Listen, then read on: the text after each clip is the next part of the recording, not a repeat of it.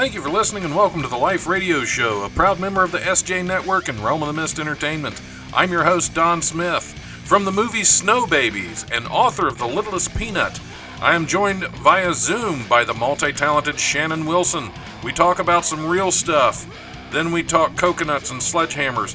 If you enjoy the show, like and follow the Life 1069 on Facebook and Don Smith Comedy on Twitter, or tune in live on Tuesdays from 7 to 9 p.m. on WWSU 106.9 FM, or you can stream the show live at WWSU1069.org. The brutal presence overwhelms me. The brutal presence overwhelms me. The Life Radio Show is now brought to you in part by the Nurses Guild of Florida, experts in home health care. Go to thenursesguild.com for more information. This podcast is part of the SJ Network. Go to s-j-network.com for more great podcasts and for contact information on publicist Steve Joyner. All right. Hey, welcome to the Life Radio Show. I'm your host, Don Smith. We are zooming right along. I just binge watched the entire series of Bert Kreischer's new show on Netflix called The Cabin.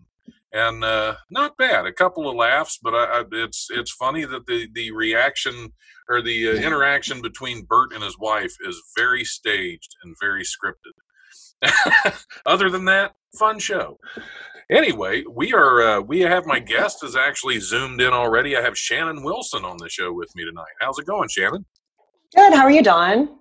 I'm doing good. It's been an okay day. I blew my knee out like 2 weeks ago, and I'm not sure what's going on. It just keeps getting worse. But other than that, I'm doing okay. Well, that's a pretty serious injury. Yeah, well, I'm sitting down for the show, so I don't think it'll affect us tonight.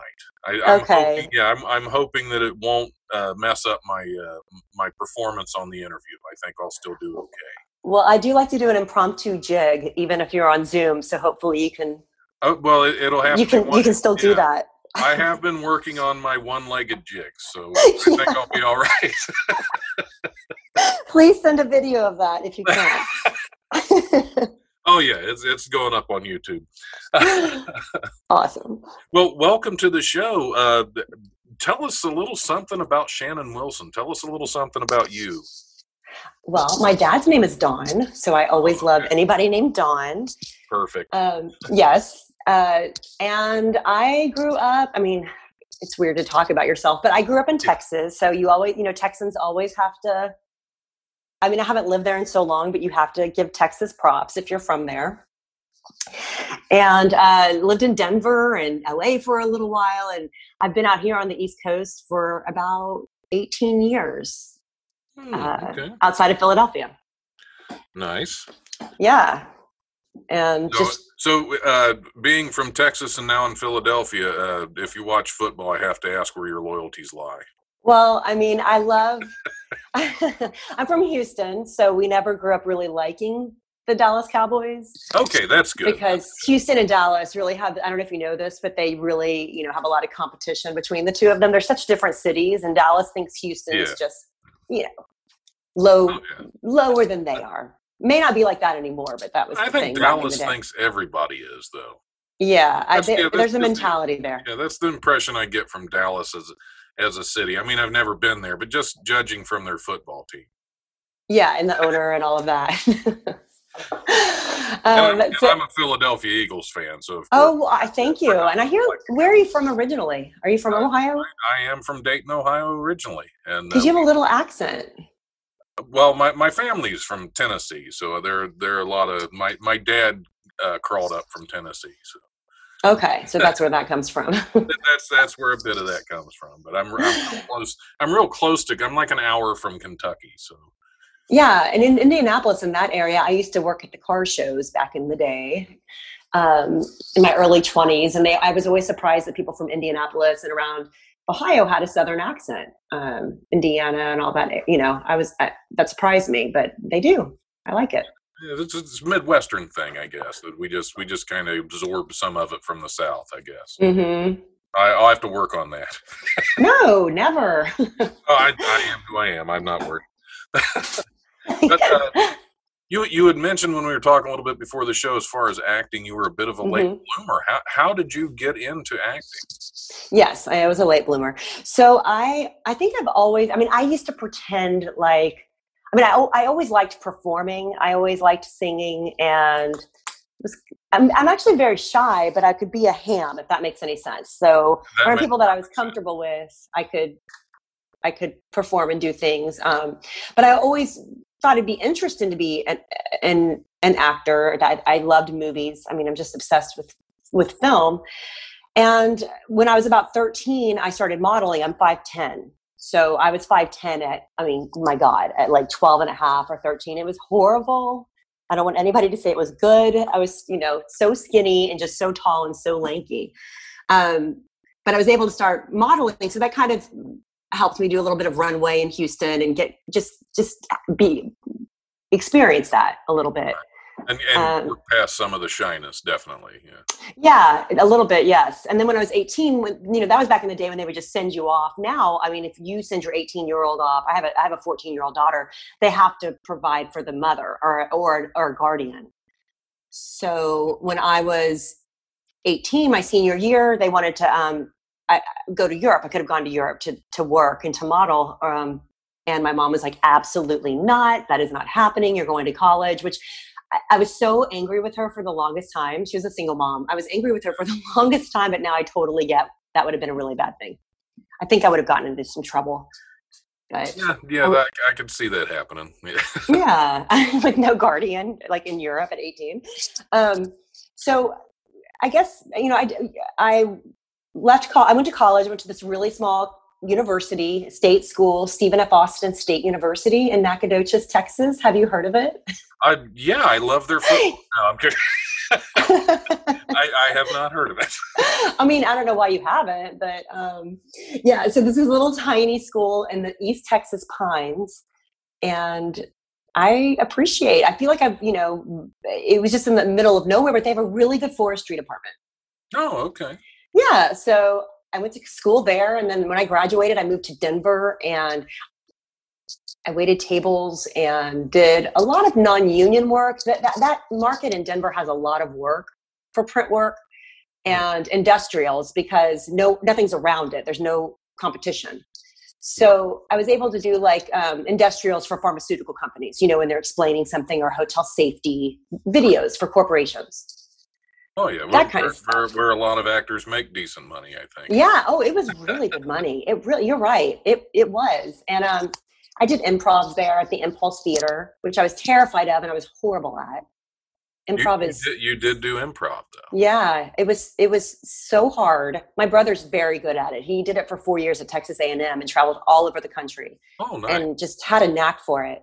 And I felt it was just, I think I heard you talking about improv on one of your interviews I was listening to, and the importance of just getting out of your shell, and everyone should do it, right? I believe so. I think as I've done it a number of times, I've never done it like continuing with the same troupe or anything, but it definitely puts your mind in a whole different place. Mm-hmm. And that's it. There's something about improv that you are 100% in the moment. If you're not, it's not going to come off well. It's not. And also listening. I mean, you really, the listening aspect of it, because if you're in your head and you're thinking about what you're going to say next, because that's not really how we have a conversation, right? Right. Most people, I mean, if they're able to have a conversation, they're kind of bouncing off the other person. Yeah. And that's improv. And I would get in my head, it was more because it's just putting pressure on yourself. Like, oh my God, the next thing I'm going to say is going to be stupid. I'm going to ruin it for that person. So you kind of have to trust your partner that you're in the scene with. Yeah, it's definitely a lot of playing off of each other. If you have a good partner in the scene, it can really be a lot of fun. It can. And I think that just kind of getting out on, I had never done theater before ever. So to be in front of people and performing, and then you can hear the laughter and all of that. That was really cool. I mean, I wish I would have done theater, but I hadn't. But just being on stage and hearing that gives you confidence. Yeah. But still, I wasn't interested in doing any sort of like,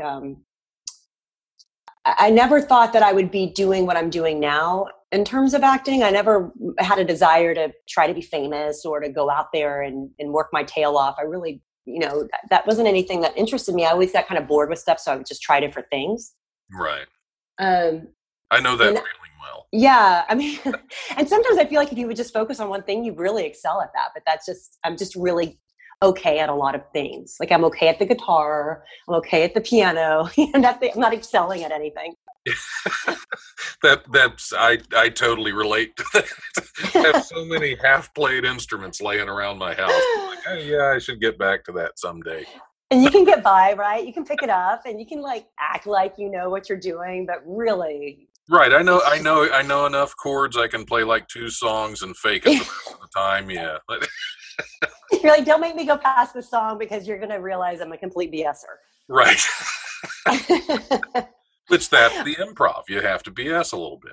You do. Yeah. You have to create your own little world and environment and everything, it can be completely ridiculous, but you have to commit to it. Oh yeah. Which is life, really. It's ridiculous, but we have to commit to it, huh? It's all about committing to the bit. I did that once. I did. It was a couple years ago. I actually completely shaved my beard off, which I don't know if you've seen pictures. I have a beard that's like halfway down my chest.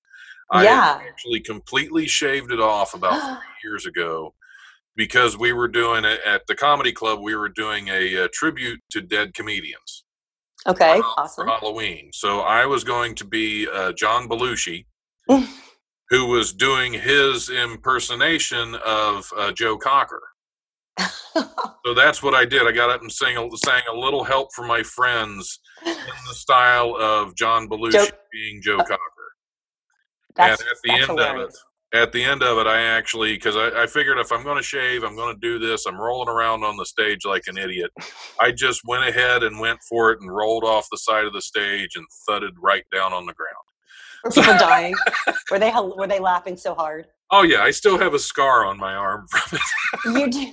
So as you were rolling, you're like, I can't bail out now. I've just got to keep rolling. I'm going for it. That you have to commit to the bit no matter how dumb it is. If you're going to do it, just do it. And that's what makes people so great at stuff. I mean, if you had stood up or stopped and been like, oh, just kidding, I'm not going to do that, people would have been so disappointed.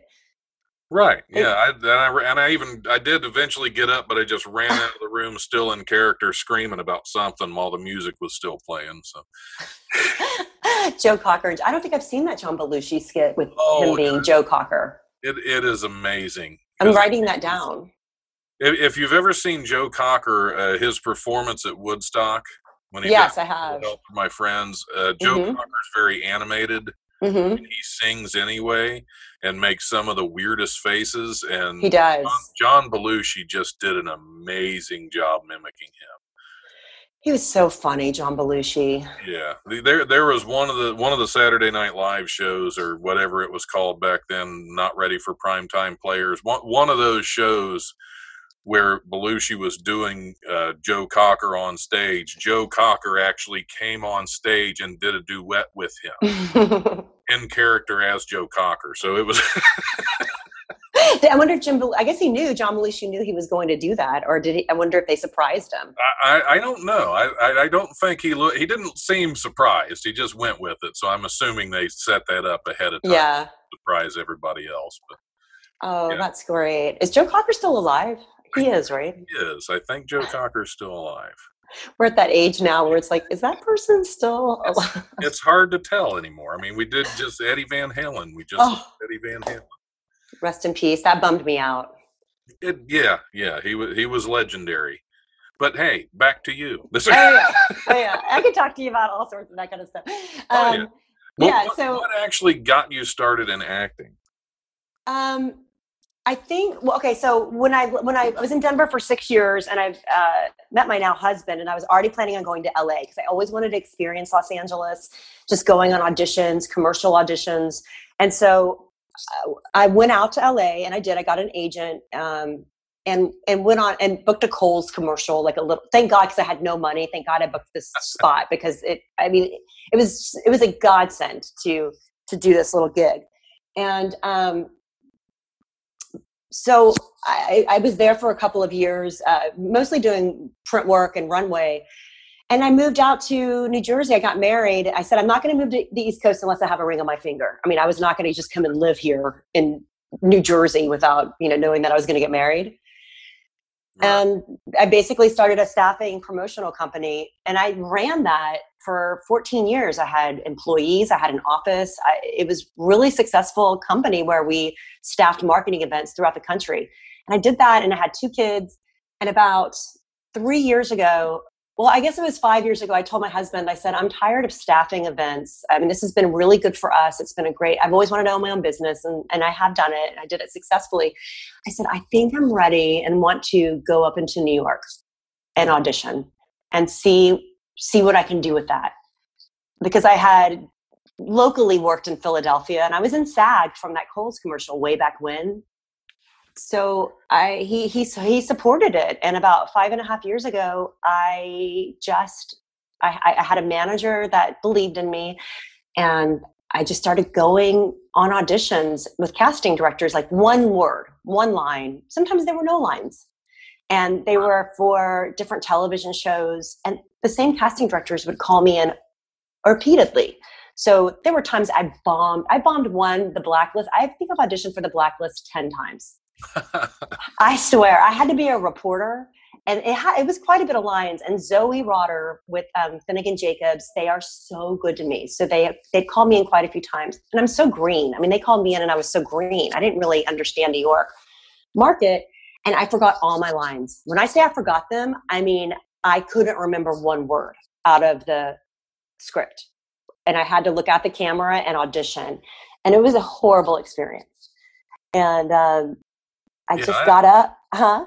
I've been to some really bad film auditions, and when my gosh, I like being in auditions where you get to work off of another actor, or at least somebody reading lines. And some where it's just like, speak your lines into the camera. It's like, oh, okay. You just know it's going to go.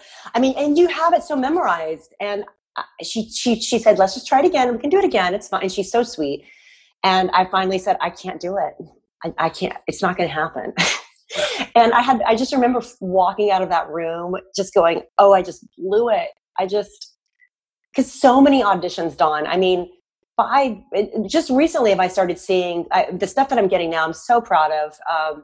But it took a long time. And I'm old. I was older. I was in my late 30s, early 40s when I started. And, but if you put your mind to it, you can do it.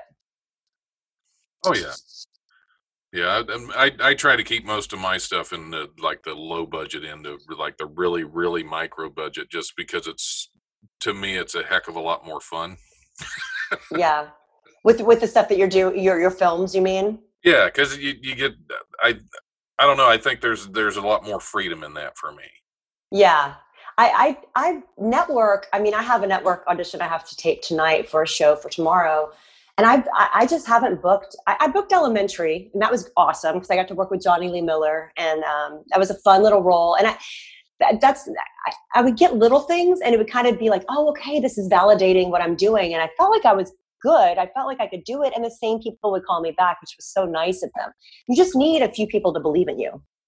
Oh, anybody that's trying to get into acting in New York, I mean, I took classes at different places. They call them pay to play, but I mean, you go in front of the casting director and you take classes with them. Yeah. And you learn what they're looking for, and you just really kind of have to pound the pavement. And I think if you pound it long enough and you do, and you go in there prepared, that you'll eventually start booking work. Oh yeah. Yeah. It can just take a really long time. Yeah. Like it did for me. I'm a late starter as well. I like years ago in my my mid 20s, I did like one film. Uh-huh. And that was it until like 2015. And I've like added, I don't even remember, like 18 or so since then. That's amazing. But again, I like to keep with the low micro budget stuff. That way you don't have a director get mad when you ad lib. Yeah, it depends on the person writing it. I mean, yeah. I could see writers, obviously, they really care about their work. And, that puts a lot of pressure on you, too, when you feel like you have to know all the lines. especially in an audition when you're nervous. I mean, I was so nervous in so many of my auditions that I just would have to do deep breathing. I mean, you put so much pressure on yourself because you think, oh, if I don't land this or if I don't get this, because my agency I did have an agency. My manager did it, but my agency, I booked elementary. Then the woman who owned the agency passed away. And she was so sweet. And about a few months later, I get this just email from Actors Access where you can get the breakdowns and you have a little profile. And they said, this particular agency just dropped you. They didn't call me. They didn't call my manager. They just, they just dropped me. I was like, oh my God. But that's kind of cool too, because you hear stories about how somebody drops someone and then they start booking. And that's kind of what happened. Well, they're very, very fortunate then. Yeah, because I still have my manager and I'm like, well, now I don't have to pay an additional 20% to an agent. Nice. They actually saved me money. Yeah, that was very thoughtful of them. It was. So since that time, it's been a good, and I'm at QVC sometimes. I model there at QVC. So I think you just have to kind of do stuff that makes you happy and have a creative outlet. And I mean, if I could bartend, I'd probably go back to doing that once a week. I enjoyed that too. There are so many. I think having a creative outlet that you enjoy is an extremely important thing. And I know too many people don't have that.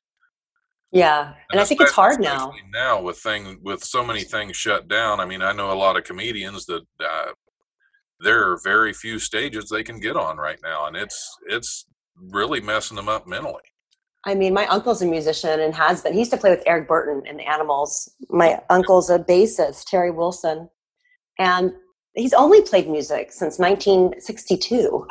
He and his wife, Teresa, and it's killing them that they can't, they're LA musicians and they can't go perform. Well, yeah, it's ruining people financially and emotionally, and just really taking its toll. And even if you're home, it's not like you can just sit there and be creative. I mean, I have kids, people have kids. You don't have alone time. Right. It's really hard to just like go into a room, especially if you have younger kids or, you just can't leave. It's a hard situation. So I really feel for creative people, and they shut down our production. One of the jobs I'm working on, they shut it down. We shot one day, shut it down. And I just thought about all the background people, the extras, everyone that was a part of that. And they're going to start shooting it again next month. Yeah. But they can't have the same, there's people that do background work full time. I mean, that's what they do for a living. Yeah. And they can't have them on set like they could before. So right. I don't know. We'll see. Yeah, the one I'm back on set now, and the one we're working on, we actually started, I think we got 1 week into filming before COVID shut everything down back in March. And we're finally back on set again, but I mean, everybody looks different. We've had some people that were able to commit the time when we first started that aren't able to commit the time now. So we've lost some of our principal actors. We've had to recast. So it's like, whatever we filmed before we got shut down, we'll scrap it and we'll start over. Start from square one. Yeah. Which I mean, it's terrible because that's money spent on the stuff we did initially, but yeah, you got to keep moving forward with it. And that's right. That's one thing I love about indie film is you have to have that attitude that no matter what gets in our way, we're going to keep moving forward. Keep on trucking. Yeah, because if you don't, one little thing can go wrong and shut down a whole film.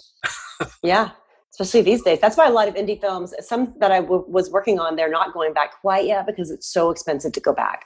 Yeah. So we're shooting little tiny scenes, but they are putting, a couple of them on the back burner because they just want to make sure they can fit in their budget. But I think it'll all, people need content. People need to watch productions and actors and musicians and career, that they all want to go back to work. So we'll do what we need to do to stay safe.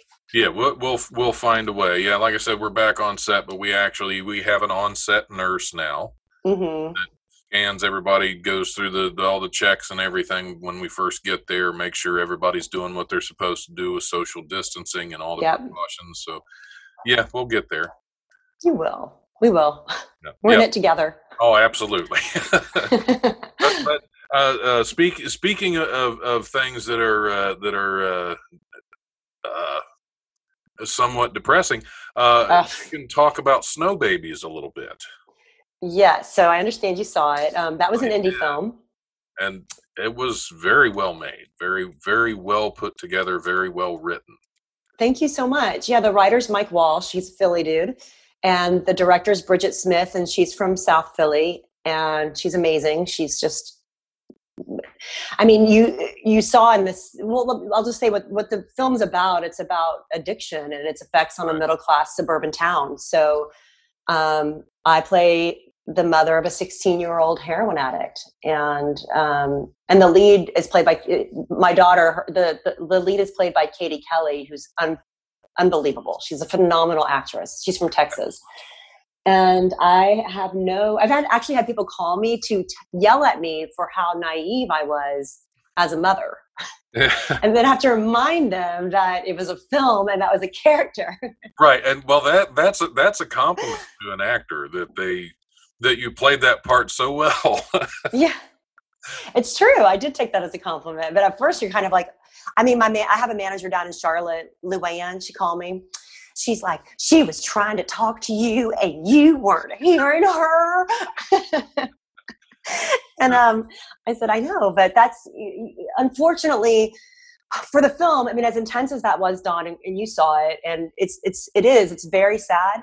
Yeah. None of that was just something from Mike's head. That Mike and Bridget researched and spoke to teenage addicts, recovering addicts, teenagers in rehab, and took those stories that they said. They were like, my mom had no idea. I completely hid it from her, or I would hide my heroin bags in my backpack or my athletic bag, which shows in the movie. So everything in that movie was from a story that we were told. And even some of there's one scene where a couple of the families wanted to support the film, that they came on set and were featured extras, and they buried their own children. Wow. One was a 21-year-old Marine, and he had injuries and, got on Oxy, and then he died of heroin. I mean, this handsome 21-year-old. And so we had families on the set that were there to support us, that had buried their own children. That's how much they want to help other people by getting the story out. Yeah. And that's the thing. That addiction, well, addiction in general, but especially that one is one that just, it seems to know no demographic. No demographic, gender, age range. Just it's so much of it starts with pain pills that are necessary, but it's like there doesn't seem to be a lot of warning. No, not things are capable of. I mean, they say the statistic is 80% of people who use heroin for the first time, who use heroin first misused prescription opioids. 80%. Right. Yeah. And I had no idea that it was that prevalent in the suburbs. I just, and until I started working on Snow Babies, which then people would tell you stories like, oh yeah, my good friend's daughter was a field hockey star. She was set to go to Notre Dame. And she got an injury and started taking oxycodone, and then she got addicted to heroin, and her mother had to go fetch her from Kensington Avenue, which is where Snow Babies takes place. 17 years old, and then she OD'd a year later. This was just this brilliant, beautiful girl. Yeah. And the next year she's on Kensington Avenue on heroin. So it seems so far-fetched. And it may seem that way to anybody that watches Snow Babies, and it's SNO Babies. Right. You can get it on Fandango now, and Amazon and Apple TV. As far-fetched as it may seem, or like, oh, this is just so Hollywood, it's not. That's the thing. No, that's the thing. I mean, the town I grew up in. I mean, I grew up in Ohio's small town Ohio. Mm-hmm. I mean, when I was growing up, because I'm old, there wasn't a lot of heroin issue, but there was definitely a drug issue in my high school, and we had a graduating class of like 92 people. Wow, and small. Even there, and I've lost, just in recent years, I've lost friends to addiction. I've lost friends to heroin. I'm sorry. Being in comedy, I have a lot of close friends who are in recovery. So yeah, I mean, It does not seem that far-fetched at all to me. Yeah, unfortunately, you've experienced that. But we'll do good. And we joined with the Amy Winehouse Foundation and the Global Recovery Initiatives Foundation. And so a portion of the profits from Snow Babies are going to the Global Recovery Initiatives Foundation. And then also we have some great musicians. Nikki Sixx from Motley Crue Nice. Was on board because of his previous heroin addiction. And Alan Kovac was the guy. So we made the indie film. We didn't know where it was going to go. We thought maybe it would just release in some small festivals. And Alan Kovac, who is a producer and has been around in the music industry for decades, and produced The Dirt, which was on Netflix about Motley Crue. Mm-hmm. His company, Better Noise Films, is who bought Snow Babies. So we just had a lot of support from them, and him working with so many musicians. Oh my gosh, he's seen so many, drug problems. Oh yeah, the music industry is for yes, a long time has been closely related to unfortunately, and comedy. A lot of entertainment is just. Oh yeah. Yeah. But I'm glad that you saw it. I hope people watch it. I hope that they show it to their kids. I showed it to my 14-year-old teenager. I mean, I forwarded some parts. Some parts were even hard for me to watch. Yeah, there were definitely difficult parts of that to watch. Definitely. Mm-hmm. But hopefully it helps, and I'm really proud of it. I'm proud of the way. Joe Hennigan was the cinematographer, and he just has such a great eye. So it was just a small little group of us that we didn't expect it to go. We did expect, you never expect it. You just hope. Right. It was just really special. And that was my first experience on a feature film. And that I'm just so grateful that they gave me that opportunity. Yeah. Because I will say, when we were setting the interview up and you said Snow Babies, until I watched the trailer, that was not at all what I was expecting. Yeah, I thought it was like a little Christmas movie or a Winter Wonderland. I thought the same thing until I got the script for the audition, and I go, oh, okay, this is not. Yeah, it sounds like an animated thing, Yes, it does. But totally opposite. Yeah, definitely not. Definitely not that. Yes. But, I mean, I did watch I watched the trailer first. That way, I didn't start the movie and think, oh wow, no. I did watch the trailer first, so I wasn't completely surprised, other than by the trailer.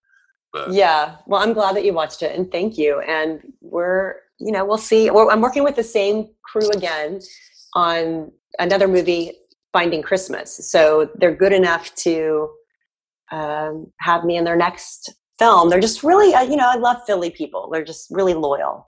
Yeah, well, that's one of the great things when you start to get involved with a crew and a director and a writer and a group that works well together. You'll get used a lot by the same group, because the one I'm filming right now, this is I think this is movie number 7 with this crew. Yeah, see, they like you. When you get in with them and they trust you and you're good, you show up, you do what you need to do. They're going to be happy, and they're going to keep using you. Yeah, they know they can trust you. Yeah. And that especially with independent film. I mean, you get some people flake from time to time, and just it makes it difficult when you have a location, you have everything set up, you're ready to go, and all of a sudden a principal actor didn't show up because they overslept. Could you imagine? I mean, that would just. Yeah. I don't understand that work ethic. That's why I stopped staffing events I did that for so long, and I had to make sure people got to where they needed to be. And I was so over being in charge of other people and them doing things like that's why I said, okay, all right, I'll just be well worried about me and where I need to be and my family. I'm not going to worry about anybody else. Yep, that's the best you can do. All right, I think we're going to take a short break. When we come back, I'm going to have a few more things I want to ask you about from your bio, and then we're going to hit some news stories if you're willing to stick around for some of that. Yeah, I'd love to. All right, well, we'll be back here shortly on the Life Radio Show with Shannon Wilson. Don't go anywhere. So I have people, they say, hey, how do I find my happy place? Well, the thing you got to consider is that your happy place is determined by where you're at, or if that's what they would tell you. But if you think about your brain, it collects all the information around you, and then it puts it in your brain and starts thinking about stuff, and that determines where, if you're in your happy place. And so, if, like, your happy place is like Hawaii or something, and you get there, Hawaii, and then you find out that, the weather's not as good as it was, you thought it'd be, and, maybe the room service isn't all that good, and so you think, well, I'm in my happy place, but then your happy place isn't all that good. Well, then it's not really your happy place. So what you do is you just determine that, well, my brain is just collecting information and determining my happy place based on where I'm at. Well, if you just decide that you're a place, I mean, you're just a place that you can just, get up and walk around and stuff. And so if you just decide that, your happy place is anywhere you're going, well, then your happy place is wherever you are, even if you're in Hawaii or living in a dumpster. As long as your happy place is you're always in your happy place. So, be your own happy place. I think that was it. That's all I got to say about that. Okay, bye.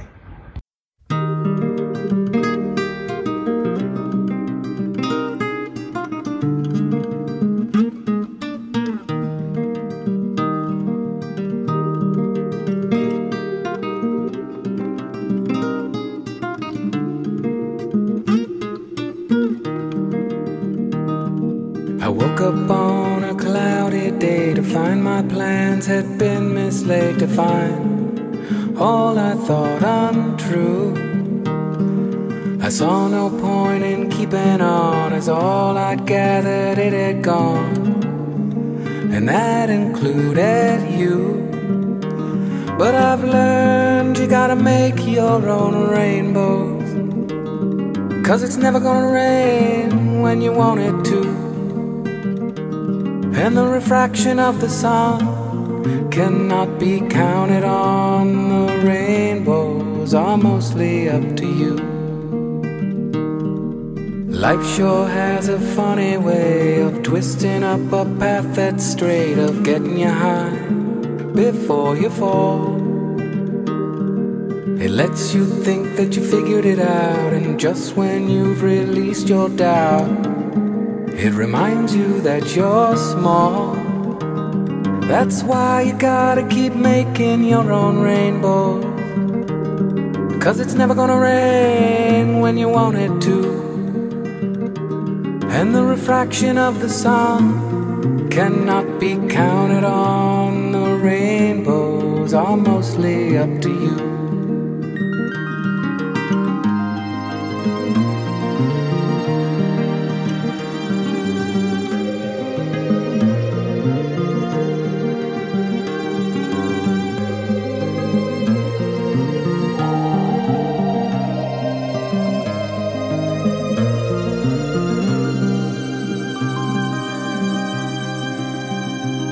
So when you find yourself on a cloudy day and all the hope seems so far away, put a rainbow in your smile and just keep on making your own rainbows, 'cause it's never gonna rain quite when you want it to. And the refraction of the sun cannot be counted on. The rainbows are always up to you. The rainbows are always up to you.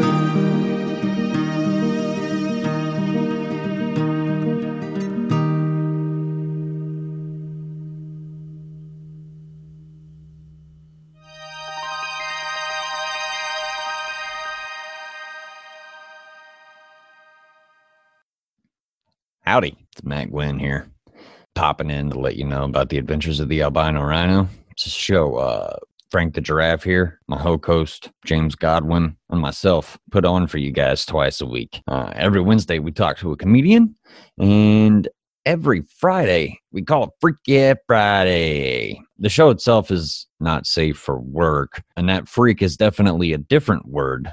I just don't know what podcast you're going to be listening to this promo on. And I don't want to, start screaming explicatives while you're sitting in your office. If you're lucky enough to have been able to go back to the work that you did before inside of an office or whatever, But we go on an adventure twice a week, and it's a good time because we get to sit down and talk to some really cool people. And I enjoy it because, I'm just curious little albino who likes to get to know folks, You can find us a couple ways, actually multiple ways, really.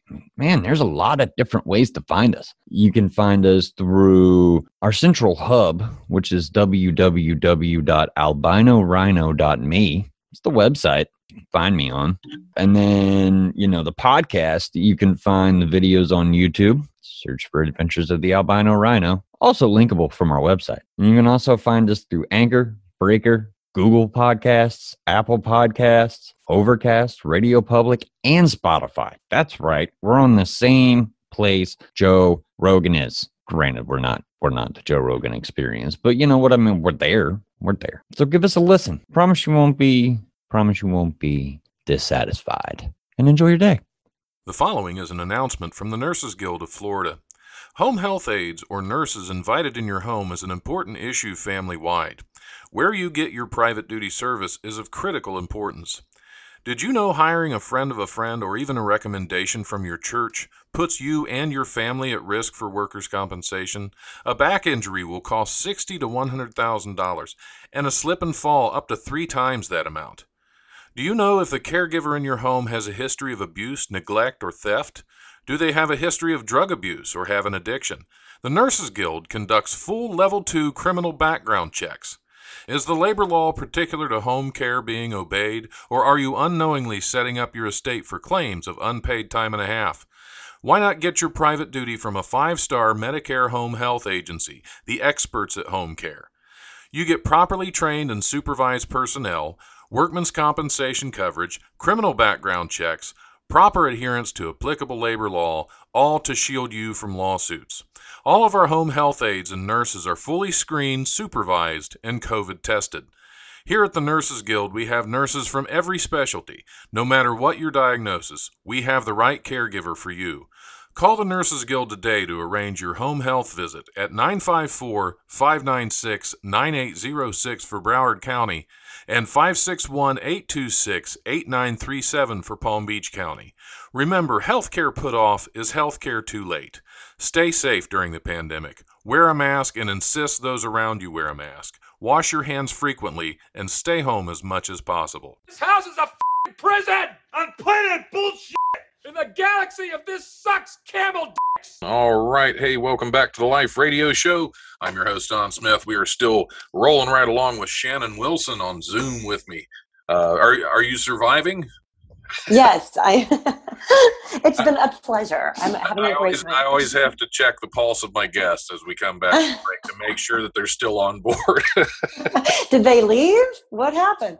I've had that. I haven't had that happen often. I have had, believe it or not, I've had to kick people off before. Oh, why? Yeah, but you're not in danger of that.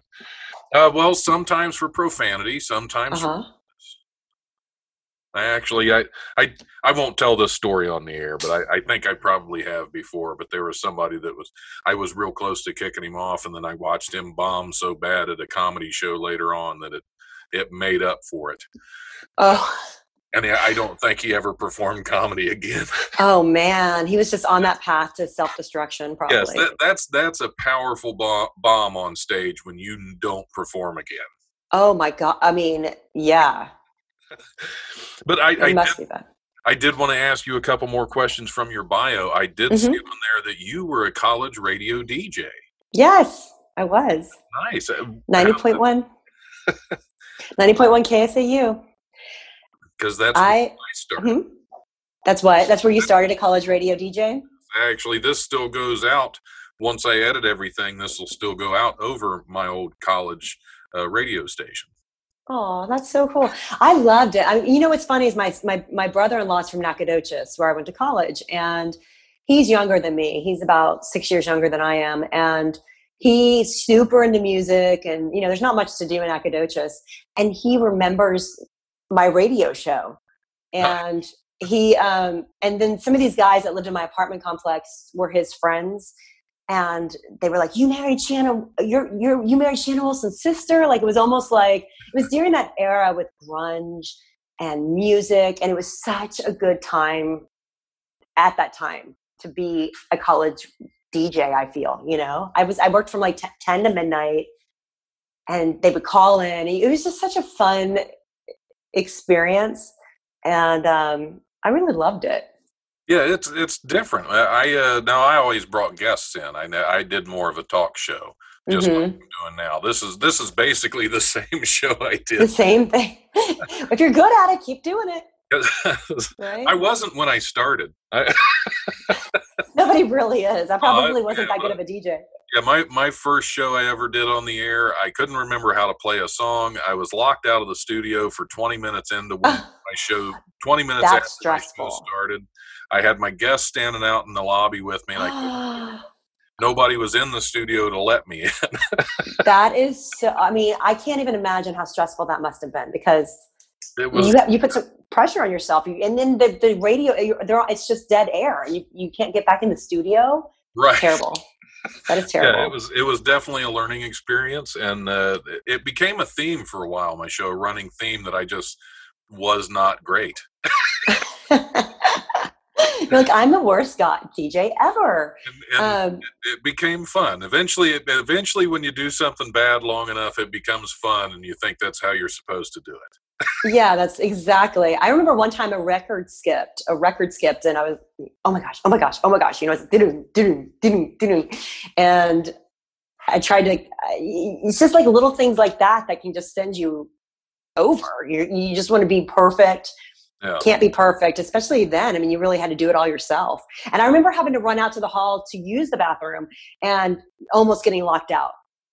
Thank God there was somebody in there. I was banging on the door. So I know how you feel. I mean, you leave, and then you think, oh my God, I don't have my keys. So luckily somebody let me in, but eventually I gave up on being perfect on the show. I was like, no, this isn't going to happen.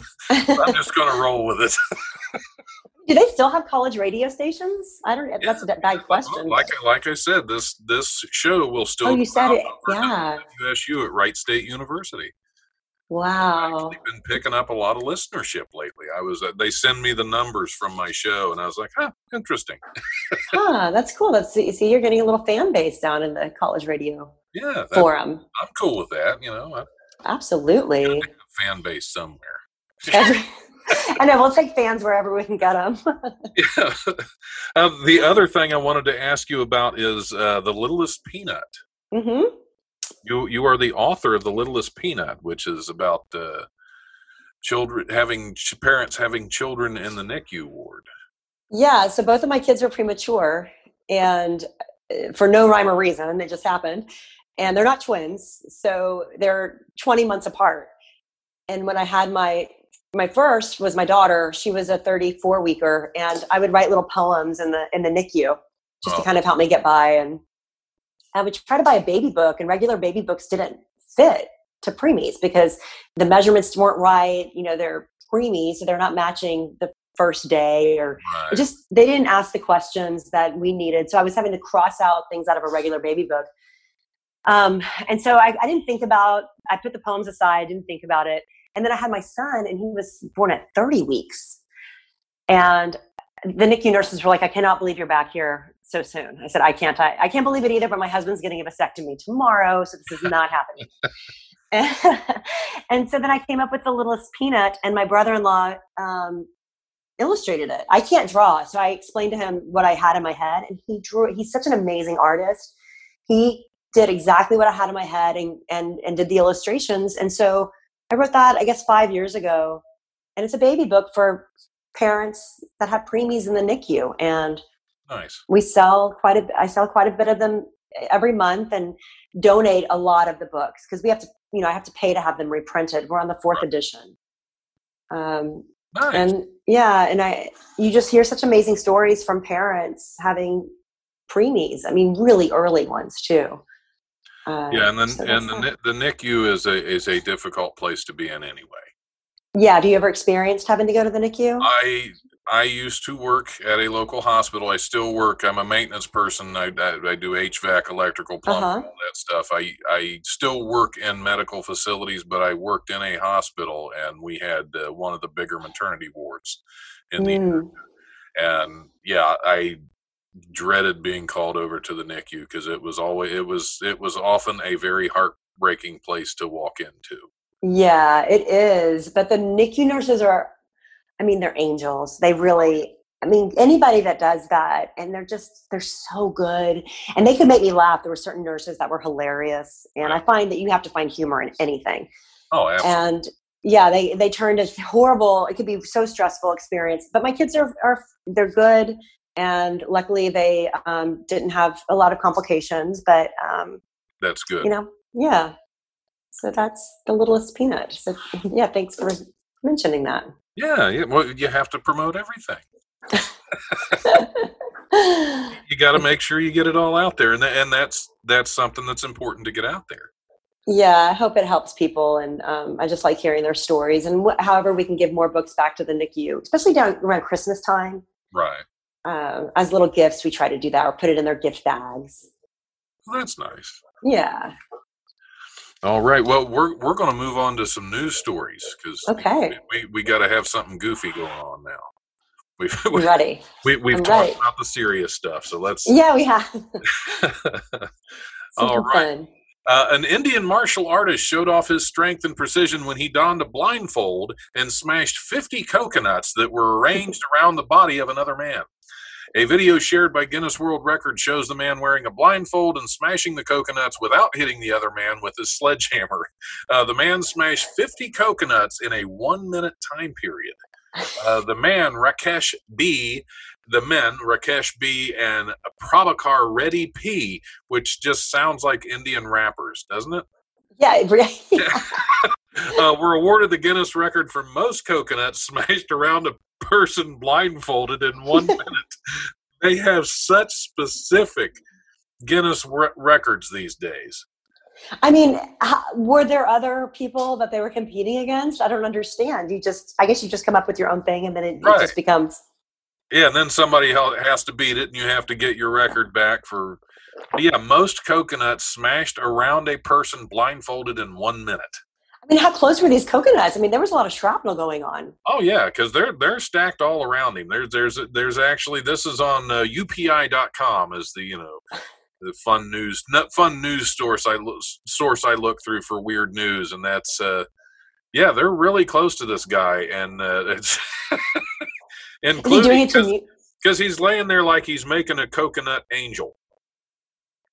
Oh, he's got his arms out. He's got his arms out. He's got his legs spread. It's very dangerous. It's a very dangerous position to be in. I mean, yeah, he was not looking out for his own coconuts. It sounds no. They were very vulnerable. Yeah, luckily he didn't smash the wrong ones, huh? Right. I'm going to write down "Smashing Coconuts" might be a good episode title. I mean, we have the Smashing Pumpkins, but coconuts is so much better. Right. This is Smashing Coconuts. Just as long as you don't smash the kiwi, I guess is. Yeah, don't smash the banana and the kiwi. Right. The kiwis. That would definitely be bad news. That's awesome. 50 coconuts in 1 minute. In 1 minute. That's moving too, because sledgehammers aren't light, and it's a full-sized, like 3-foot sledgehammer. So yeah, because you have to get it back up above your shoulder and put it back down again. So yeah. And here's another fun Guinness record. Sometimes the Guinness records are really fun news stories.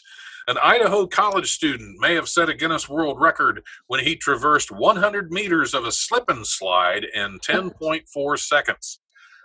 Jeff Roper, a mechanical engineering major at Brigham Young University in Idaho, used dirt trenches, painter's tarps, and a garden hose to create the long slip and slide course near his grandparents' home south of Amman.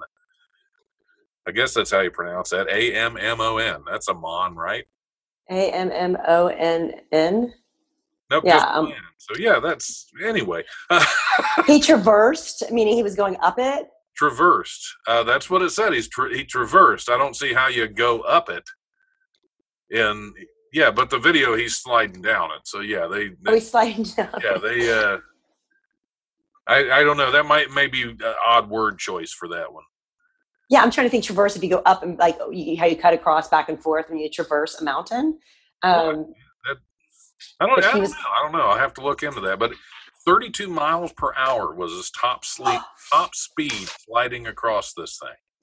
Holy crap! 32 miles an hour, so fast.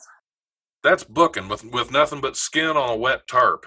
I was going to say, was he naked or did he have just the most massive wedgie? He had shorts on, so yeah, I'd say by the time he got there wasn't much left of him. I mean, his coconuts were in disarray. Right. He spilled his kiwis.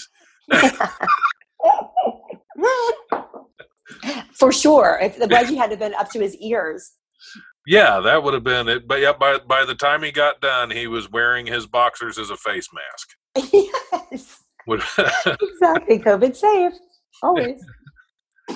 Oh, let's see what else kind of silliness we got. We'll go over to Huffington Post. A California home is now the hottest thing in Halloween decorating. Carmen and Travis Long's fake house fire in their Pirates of the Caribbean holiday display is so realistic that people keep calling 911. ABC World News Now reported.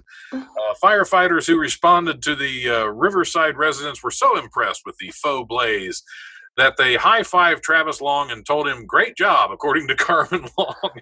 Now hundreds visit the house nightly for the fun of it, LA affiliate KABC noted. The family has taken to alerting the authorities when they turn on the fire effect. I mean, what is it? Real fire? What, are they using pyrotechnics? No, I think it's just an effect. It's just like and it looks so real. It just looks so real. I guess California isn't the place to do that this year.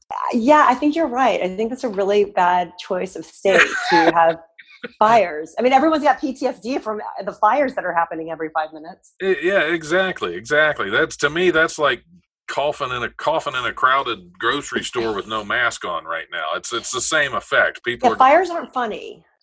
No. To Californians, as they shouldn't be. Well, yeah. I like the fire guy gave him a high five. I was like, that's amazing. Yeah. I don't know. Maybe he was trying to smack him in the forehead and the guy just blocked with his hand and the wife said it was a high five. Yeah, or he's just one of those people that has his own reality. There's so many of those people nowadays. I mean, they are unbelievable to me. Like sometimes I'm envious of how their reality is and what it really is like. I'm like, God, I wish I was like that sometimes. There are times I think it would be kind of nice to be that out of touch with reality. I know. I'm so in touch with things that it's exhausting. I mean, if I could just not be so hyper focused and sensitive to everything, I think that would be refreshing. I'm, kind of jealous of that. Yeah, I want to get there. I want to be out of touch. Me too. That's a new goal for me. Don, we'll be out of touch together. Let's just get clueless. Yeah, I'm down for that. I'm down for some clueless. Me too. Speaking of clueless, we'll do one more story. This is why you don't drink and drive. A college student in the UK needed to be rescued by her local fire brigade after getting her legs stuck inside a clothes dryer she shares with her roommates. Rosie Cole, 21 years old, says she and her friends were drinking wine and tequila, which is never... Wine, and that was just what they had left, and they had no money to buy new stuff. That would be, they had nothing to mix the tequila with, so they said, just pour some wine in it. See what it does. They were drinking wine and tequila on a Tuesday night. That's what I'm drinking right now. Wine and tequila? Yes. That's awesome. That's awesome. I have vodka and cranberry. Yeah, I'm definitely not doing that, but maybe I will afterwards. Okay, so that was... Yeah, they were drinking wine and tequila on Tuesday night when she was challenged to fit inside their shared appliance. I was with my other housemates, and one of them dared me to get in, said Cole, a student of the University of Hull in East Yorkshire, England. Me, thinking there was no chance I'd actually fit, decided to try it. And to my surprise, it seemed easier than I thought. To my surprise. To my surprise. Lo and behold. Yeah, that is and they had to call the fire brigade in. I mean, I wonder if there's something, there was maybe some additional stuff happening besides just the wine and tequila. It's a would good be my guess. possibility. It's a good possibility. But again, they're young. They're young, so the wine and tequila just might have been enough. That is hilarious. I love how she didn't have faith in herself, and then she's like, whoa, Yeah, I'm smaller than I thought I was. Yep, I am so skinny. I am so thin. Yeah, it says she climbed in legs first and even managed to shimmy her hips in before she realized she wasn't able to uncross her legs inside the dryer. Her roommates were unable to help free her hindquarters from the tiny, warm prison. They should have turned it on. I'd have had to, because you can just tape over that safety button, and you could have turned it on. You could have turned. I bet you her roommate. I mean, I know for myself, I would have been laughing so hard, I would have probably peed my pants. I mean, the image of that happening when you're drunk and your roommate. I'm just picturing my college roommate doing something like that. I mean, and just how ridiculous and how funny. They were probably laughing so hard they couldn't even help her. Yeah, and that's they were. I'm sure they were trying to pull her out, and their hearts were in the right place. But yeah, they couldn't stop laughing. Oh yeah, that's fun. That's my favorite one. That was the best one. And the way I grew up, we would have found a way to turn that dryer on. You were like, oh, now you're in a vulnerable position. Exactly. Because what are friends for but to mess with you further when you're in a vulnerable position? Well, that's it. Not to put a gender label on it, but that's such a guy thing. You guys are so horrible to each other sometimes. Like, girls don't think that way, but you guys would be like, oh my God, Chris is in the dryer. When I was in high school, I didn't really drink or do anything like that, but I still went to all the parties because all my friends did. Uh-huh. I would stay. Of course, I was usually the last one up because I was sober, and I messed with some people. We had one guy. He was kind of a jerk anyway, but he passed out on a bar stool in my brother's apartment with his head on the bar, and he still had a beer in his hand. So we took duct tape and we taped the beer to his hand, and then we taped his feet to the bottom rung of the bar stool. Oh God. And then we started making a bunch of noise waiting for him to wake up. And he woke up and he tried like 3 times to set this beer can down that was taped to his hand. Finally got frustrated. He started yelling and cussing at us and tried to hop off the bar stool, which of course his feet couldn't reach the floor. And then he just landed down. Face first on the floor. Oh my gosh. Y'all were probably laughing so hard, right? You remember it like it was yesterday. Breathe. I mean, if you would have had a phone, you would have. Well, no, you would have been smart enough. You don't want proof of what you did. Oh no, that definitely. If we had phones and could take video like we have now, that definitely would have been saved. You know what I was thinking? I was thinking the other day about how these kids take videos of stuff and post it. I said that would have been like us having a night like that, or just partying as teenagers, taking pictures with our disposable cameras, developing the pictures, and then laying them out on the kitchen counter. Yeah. For our parents to see the next morning. Exactly what you were doing. Yeah. I mean, why do that? We would have never thought of doing that because it's ridiculous. But that's what these kids do when they video it and then post it. That's true. That's not very smart. No, I mean, would we have? Be like us developing the pictures and being like, in case you guys wanted to know what I did last night, here you go. And then having pictures out with all of the proof for them to see. Of course, we wouldn't have done that. Yeah, that's true. I would like to think we were smarter than that, but then again, I duct taped a beer can to somebody's hand. You don't want to put yourself on a level above anybody else. I don't know that I would have been smart enough. Yes, I hear you. I mean, nowadays, yes, but back then, no, I was an idiot. I hope that I've grown some. Some. It sounds like you have. Not that much, though. I still hope there's a little bit of childish in me. Otherwise, I couldn't do what I'm doing here. Yeah, but running a comedy club and everything else. Right. Well, I'm going to give you a couple minutes right now. If you have any social media, website, anything that you want to throw out there and promote again, of course, be sure to check out The Littlest Peanut and Snow Babies. One's a book, one's a movie. Don't get them confused. It'd be Thank you. yeah, yeah. else you have, I'm going to give you a couple minutes right now. All right, thank you. Yeah, so The Littlest Peanut is on Amazon, and then Snow Babies, like I said, is SNO Babies, and you can get that on Amazon or Fandango Now. That can download and stream. And if you like it, please feel free to leave a review. We always like reading what people's thoughts are after they see the film. And I have coming up, I'm working on Halston. We start shooting in November, and that's a Ryan Murphy production. He did Ratchet, American Horror Story, and Glee. Oh, okay. And Halston is about the 70s icon fashion designer. And Ewan McGregor's playing Halston, and I'm playing a character her name's Bobby Mahoney. And the guy that I'm working with, I can't say his name yet because they haven't announced him, but he's someone that he's been in the films for the last 30-something years. He's super iconic.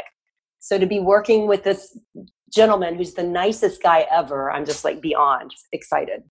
Awesome. Congratulations. Thank you. Yeah. So that should be out next year. We're shooting it now. Awesome. Now, yeah. you have a website? I do. It's Shannon, SHANNAN, Wilson.com.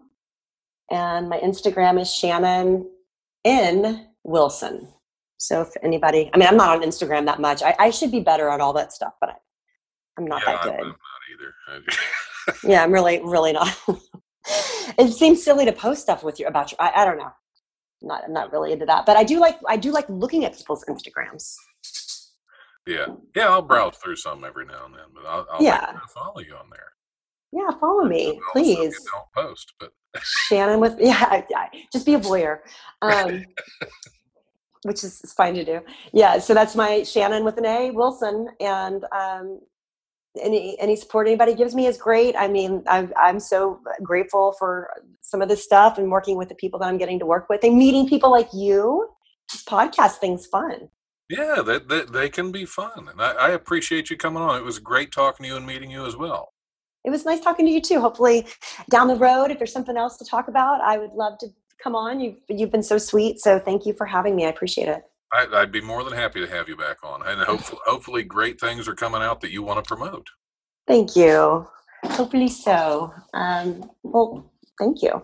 All right. Well, thanks for listening to the Life Radio Show. Like I keep telling you guys, if you're going to keep listening, I'm just going to keep making them. All right. Have a great night.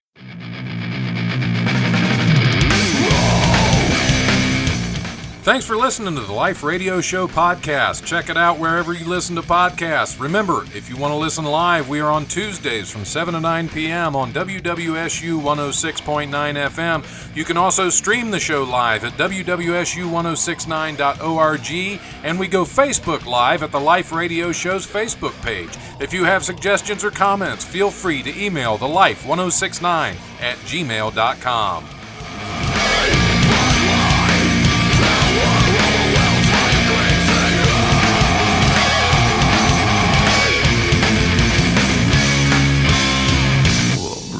Presence overwhelms me. The brutal presence overwhelms me. I was just listening to one of your interviews. I like the hesitation there. One of your one of your things.